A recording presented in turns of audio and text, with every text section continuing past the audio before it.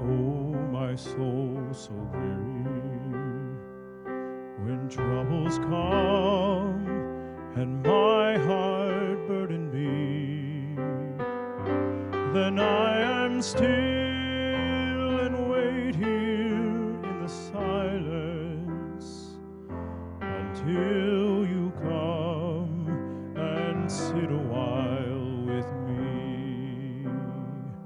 You raise me up so I can stand on mountains. You raise me up to walk on stormy seas. I am strong when I am on your shoulders. You raise me up to more than I can be.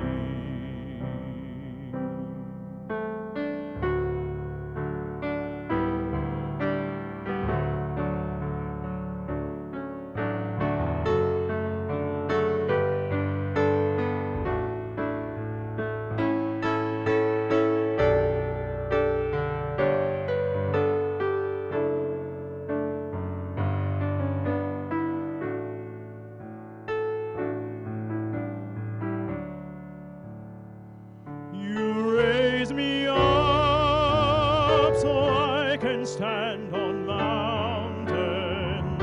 You raise me up to walk on stormy seas. I am strong when I am on your shoulders. You raise me up to more than I can be.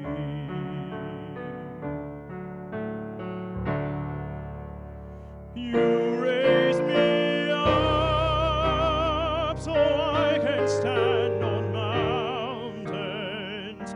You raise me up to walk on stormy seas. I am strong when I am on your shoulders. You raise me up to more than I can be. You raise me up so I can stand on mountains. You raise me up to walk on stormy seas. I am strong when I am on your shoulders. You raise me up to more than I can be.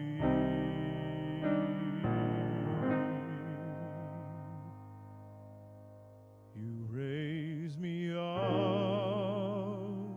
to more than I can be.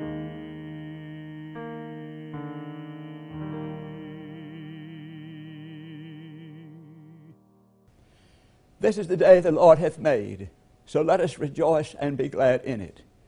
It's not just the good days, it's every day. This is the day the Lord hath made, so let us rejoice and be glad in it. My name is Hal Brady, and I want to welcome you to Hal Brady Ministries. As always, it is my prayer that you will be blessed both by the Word and the music. Would you hear now, please, the reading of God's Word? It comes from John's Gospel, chapter 14, beginning at verse 22. Judas, not Iscariot, said to him, Lord, how is it that you will reveal yourself to us and not to the world? Jesus answered him, Those who love me will keep my word, and my Father will love them, and we will come to them and make our home with them.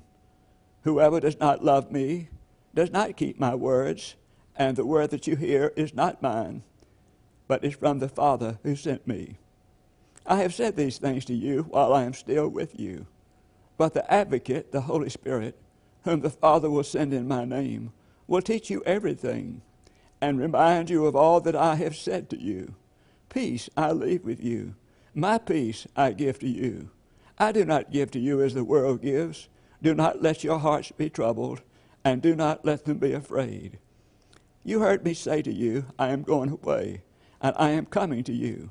If you loved me, you would rejoice that I am going to the Father, because the Father is greater than I.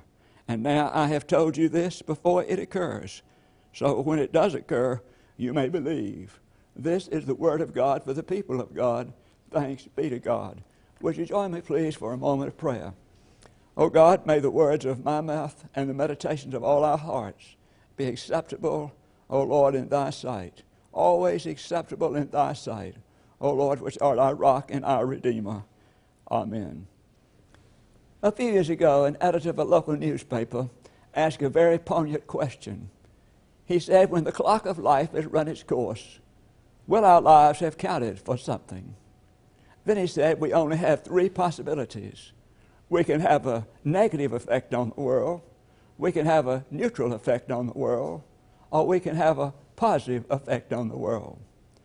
Abraham Lincoln was once asked how he wanted to be remembered. Interestingly enough, he didn't say he wanted to be remembered as President of the United States or as a leader in troubled times. He said he wanted to be remembered like this. He plucked a thistle and planted a flower where a flower would grow. No wonder we love Abraham Lincoln. Because of his greatness and because of his humility, we are fond and appreciate the president so very much. Keep in mind that anybody who takes a thistle and replaces it with a beautiful flower is going to be remembered. On that epitaph, it will read, gone, but not forgotten. Today, I'm talking to you about leaving a legacy. Most normal people would like to leave a positive legacy in the world when they leave. But in reality, only a small fraction of people in any generation will leave anything that will be remembered. Of all the musicians, think about the performers and the composers. Of all of those who are so well known, only a few of them will be remembered after they're gone. The same thing is true with writers. How people would like to be like Shakespeare or Emerson or Tennyson or some other great and have their works read by untold generations. But for the most part, those writers' works will not even be remembered. And what about us preachers? How we would like to think that our sermons will be remembered by an impoverished world after we're gone. But it simply won't happen. Let me tell you, a few years ago, maybe several years ago, I was sitting at a table Sunday lunch after our worship services in which I had preached. And I asked our children what Daddy preached about. Every one of their faces was a blank stare. Finally, somebody said, well, maybe you said this, or didn't you say that? I'll tell you, I stopped doing that very shortly simply because of being incriminated. So I refused to do that too much longer. Keep in mind that our sermons will not be remembered because they speak to specific times and specific situations. And no matter how much we would like them to be remembered, they won't be remembered. And it's not good or bad, it's just normal. It's just normal. But at any rate, most of us would like to leave a positive legacy when we leave this world. That is, most of us. So what can we leave? But before I get to the heart of this message, I'd like to say something about our legacy in the United States. Of course, I'm talking about our Memorial Day legacy, which will occur in a couple of weeks from now.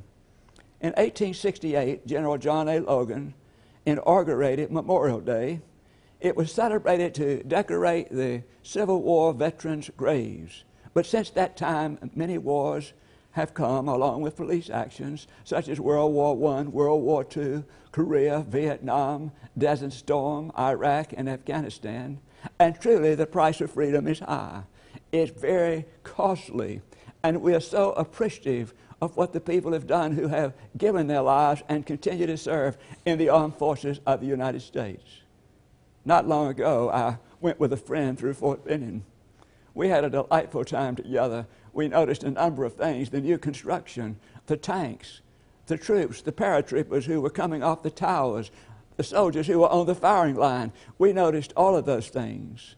And when we pulled out of the fort, I remember I simply bowed my head to myself, and I expressed my gratitude to God for all of these people who continue to serve in the armed forces of the United States as guardians of our freedom.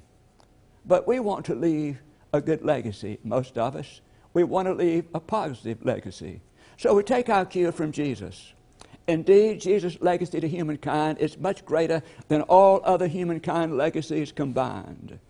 And when we look at this scripture lesson, we will remember some of the things that are featured in his legacy. So what can we leave? First of all, the legacy of love. The legacy of love. Needless to say, Jesus' legacy reflected his life. It was a legacy of love, and it cost him his life. For a few minutes, I'd like to share with you 6 things that will help us to leave a good legacy if we apply them. First of all, prayer. Prayer. The late Henry Nouwen wrote a book called Gracias. It was his journal stories through Latin America. This is what he said concerning his daily devotional practice. Without this 1 hour a day for God, my life loses its coherency, and I start experiencing my days as a series of random incidents and accidents. If we daily reach out to God, we will not grow careless in our lives. So what kind of legacy are we going to leave? Well, whatever kind of legacy I leave, I hope at least it's connected up to some kind of devotional living. And then secondly, involvement. If we're going to leave a good legacy, we're going to have to get involved and stay involved. Someone said, whatever you do and wherever you go, be all there. Be all there. If you believe what you're doing is in the will of God, live your life to the hilt. If you're in business, go for it. If you're having a child, have a party. If you're where your daughter's getting married, let it go. Live to a hilt. Everything you believe to be in the will of God. Stay involved. Stay involved. Get involved. Stay involved. And then the third thing that will make a good legacy is humility.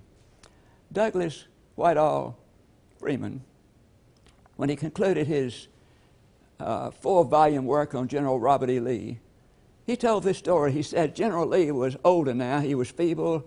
As a matter of fact, he was at the point of death. He said a young lady came in with a baby, and she came to the general, and he reached out for the baby, and she trusted his strength. She let him hold the baby. He looked at the baby and looked at her and said, be sure and help him to deny himself. You know, prideful people are not remembered too much. Nobody remembers people full of pride, but people who are humble are remembered.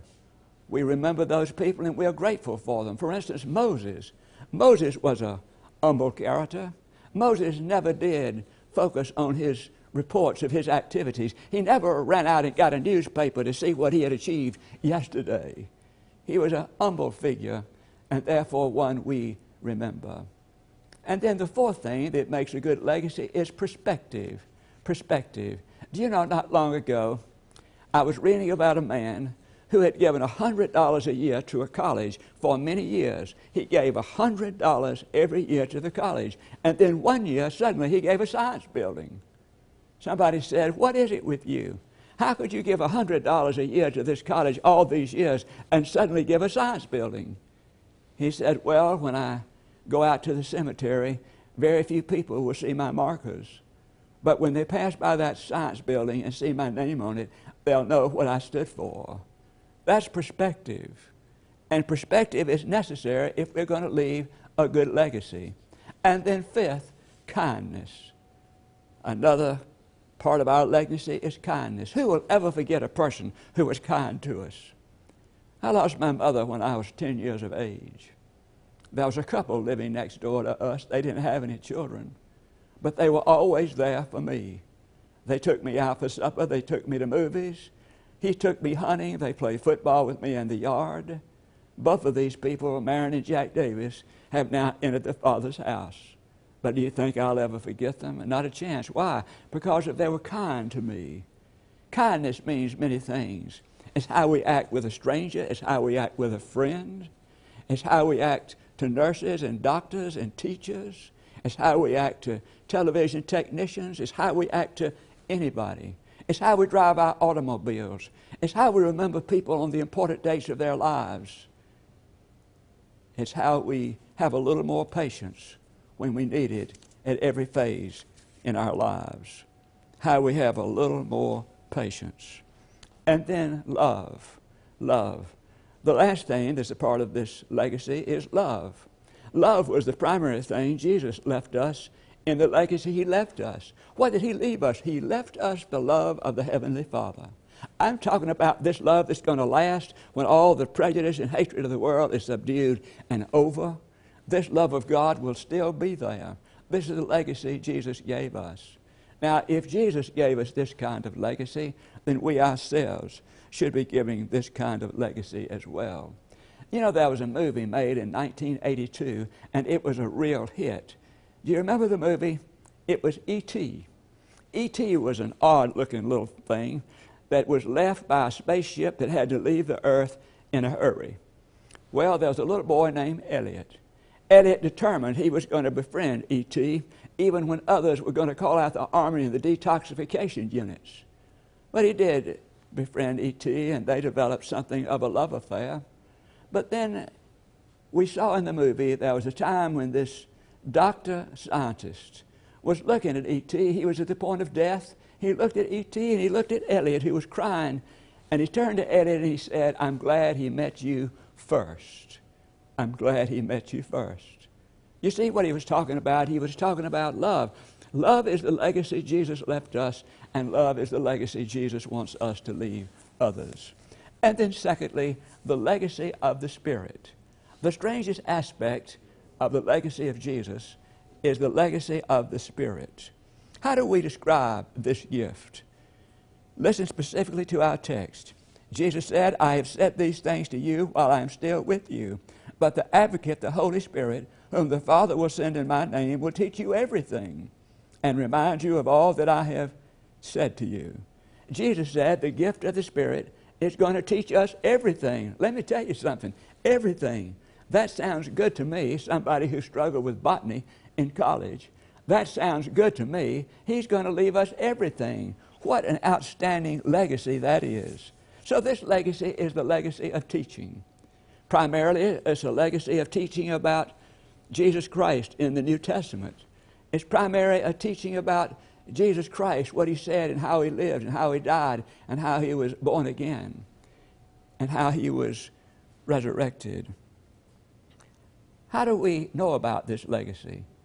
To help us understand this legacy, we would need to read the Bible. The Bible is a place where we meditate on the Scriptures. We meditate on the Scriptures. How do we learn more about God? By reading the Scriptures.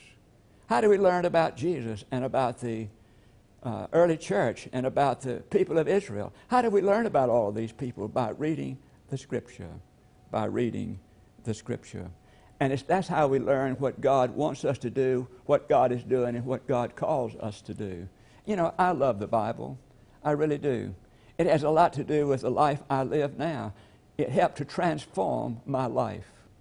I believe the Bible is trustworthy and true and reliable. I believe in the great affirmation of the Bible. I believe God created the earth. I believe God called Abraham and Sarah, helped them to birth a nation that would bless all humankind. I believe in the Ten Commandments and the prophet's word for justice for all. I believe in the Great Commission, and I believe in the Great Commandments. But above everything else, as the Bible put it, I believe in the life, death, and resurrection of Jesus Christ. I believe in all of these things, but I want to tell you, I don't believe everything in the Bible is to be taken literally. The Bible is not God. We don't worship the Bible, we worship God. For instance, here was John the Baptist. Somebody came along and said, "Are you the Messiah?" He said, "No, I'm not the Messiah. I bear witness to the Messiah." That's true of the Bible. The Bible is not God. The Bible bears witness to God. It bears witness to God. So this is where the Spirit comes in to teach us. How do the words of the Bible become the Word of God for us? Through the teaching of the Holy Spirit. That's how those words become the Word for us. It's through the teaching of the Holy Spirit in our lives. One other thing the Spirit does for us, it helps us to develop magnanimous spirits. Magnanimous spirits. A magnanimous spirit is a spirit who's wrapped in grace. There was a lady who lost her husband, and she really had a hard time. Such a hard time, she blamed her pastor. And she started calling people, wanted to get him fired. She told people bad things about him. But then he was kind to her all the time. But then came the time when she moved to another city. She joined another church. She got close to God in that church. She was in a very wonderful Sunday school class. She prayed a lot, and then God spoke to her and called her attention to her sin. She wanted to be relieved of her sin, so she decided to write a letter to her former minister. And she said, I know you don't have any reason to forgive me. You shouldn't forgive me, but she said, I still want to ask that you forgive me. Would you forgive me? A few days later, she received a letter back. It had 3 words, forgiven, forgotten, forever. Did you hear that? Forgiven, forgotten, and forever. That is a magnanimous spirit, and that is the gift of the Spirit to each of us. And then thirdly, there is the legacy of peace. The legacy of peace. Let not your hearts be troubled, neither let them be afraid. We're talking about Jesus' peace here. It's the peace that he gives us. So how can we define that peace? What kind of peace did the Son of God leave to us? It is a supernatural peace. It is the peace that enabled Jesus to be in control of himself as he stood before the authorities who accused him. It is the peace that enabled him to trudge along when he was carrying the cross toward Golgotha, when the crowds jeered him, when the soldiers mishandled him. It was that kind of peace that he had during that time. Paul describes this peace this way in Philippians. And the peace of God, which surpasses all understanding, will guard your hearts and your minds in Christ Jesus. Peace, then, is the deep sense that God is in charge of our lives, that our lives belong to him, that he's working for our best, even when we cannot understand it at that exact moment. So how do we stay open to God's peace? How do we stay open to God's peace? I want to give you a few suggestions. First, keep our minds stayed on him. In Isaiah chapter 26, verse 3, we read these words, Thou dost keep him in perfect peace, whose mind is stayed on thee. We will never find perfect peace until we consistently involve ourselves in the Spirit of God. Secondly, trust in God. Isaiah continued, listen, trust in the Lord forever. He is an everlasting rock. Do you know what trust means in Hebrew? It means lean on him. And so we have faith plus hope equals trust. Let me say that again. Faith plus hope equals trust. And then thirdly, repel accusations. I don't know what you call the evil one, and it doesn't really matter to me what you call him. All I know is he continually brings up things that we've done in the past that we can't do anything about now. So I'm saying to you, repel the accusation. And when you do, God says, the God of peace, the peace that surpasses all understanding, will guard your hearts and your minds. And then surrender animosity. Another ploy of the evil one is he keeps bringing up discord between us and our neighbors. That will always destroy our peace. But then Paul had an answer for that. What did he say? Think on these things, he said. I'm talking about things that are pure and good and lovely and trustworthy. Think on these things. And then he said, the God of peace will guard your hearts. And then finally, release anxiety. Paul has an answer for that. He says, do not worry about anything, but in everything by prayer with supplication, let thanksgiving offer your things to God. And then he told of the peace of God that passes all understanding, that will guard our hearts and our minds. I read about a boy whose mother had given him a ring. A couple of years later, she died. Well, the ring became even more precious to him. One day he lost the ring, and he entered a panic state. He began to cry, trying to find the ring. He couldn't find it. But then he remembered something his mother told him. She said, never not tell everything to God. Tell it to God and then leave it with him. And that's what he did. All the time the older brother was watching this, getting some kind of joy over the suffering of the younger brother. But then he said to him, what are you doing? Do you think that by praying God's going to tell you where the ring is? The younger brother said, no, I don't really know. He said, but all I know is now I'm content not to have the ring. And that's just the same as having it. So what was Jesus' legacy to us? It was a legacy of love, a legacy of the Spirit, and it was a legacy of peace. Let us pray.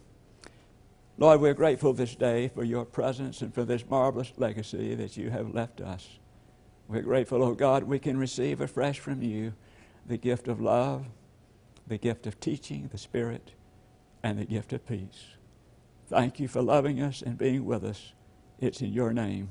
Amen. Again, let me thank you for standing with us in this ministry. Whether you support us by your prayers or your finances, we appreciate it more than we can say. I hope you'll have a marvelous evening. Good night.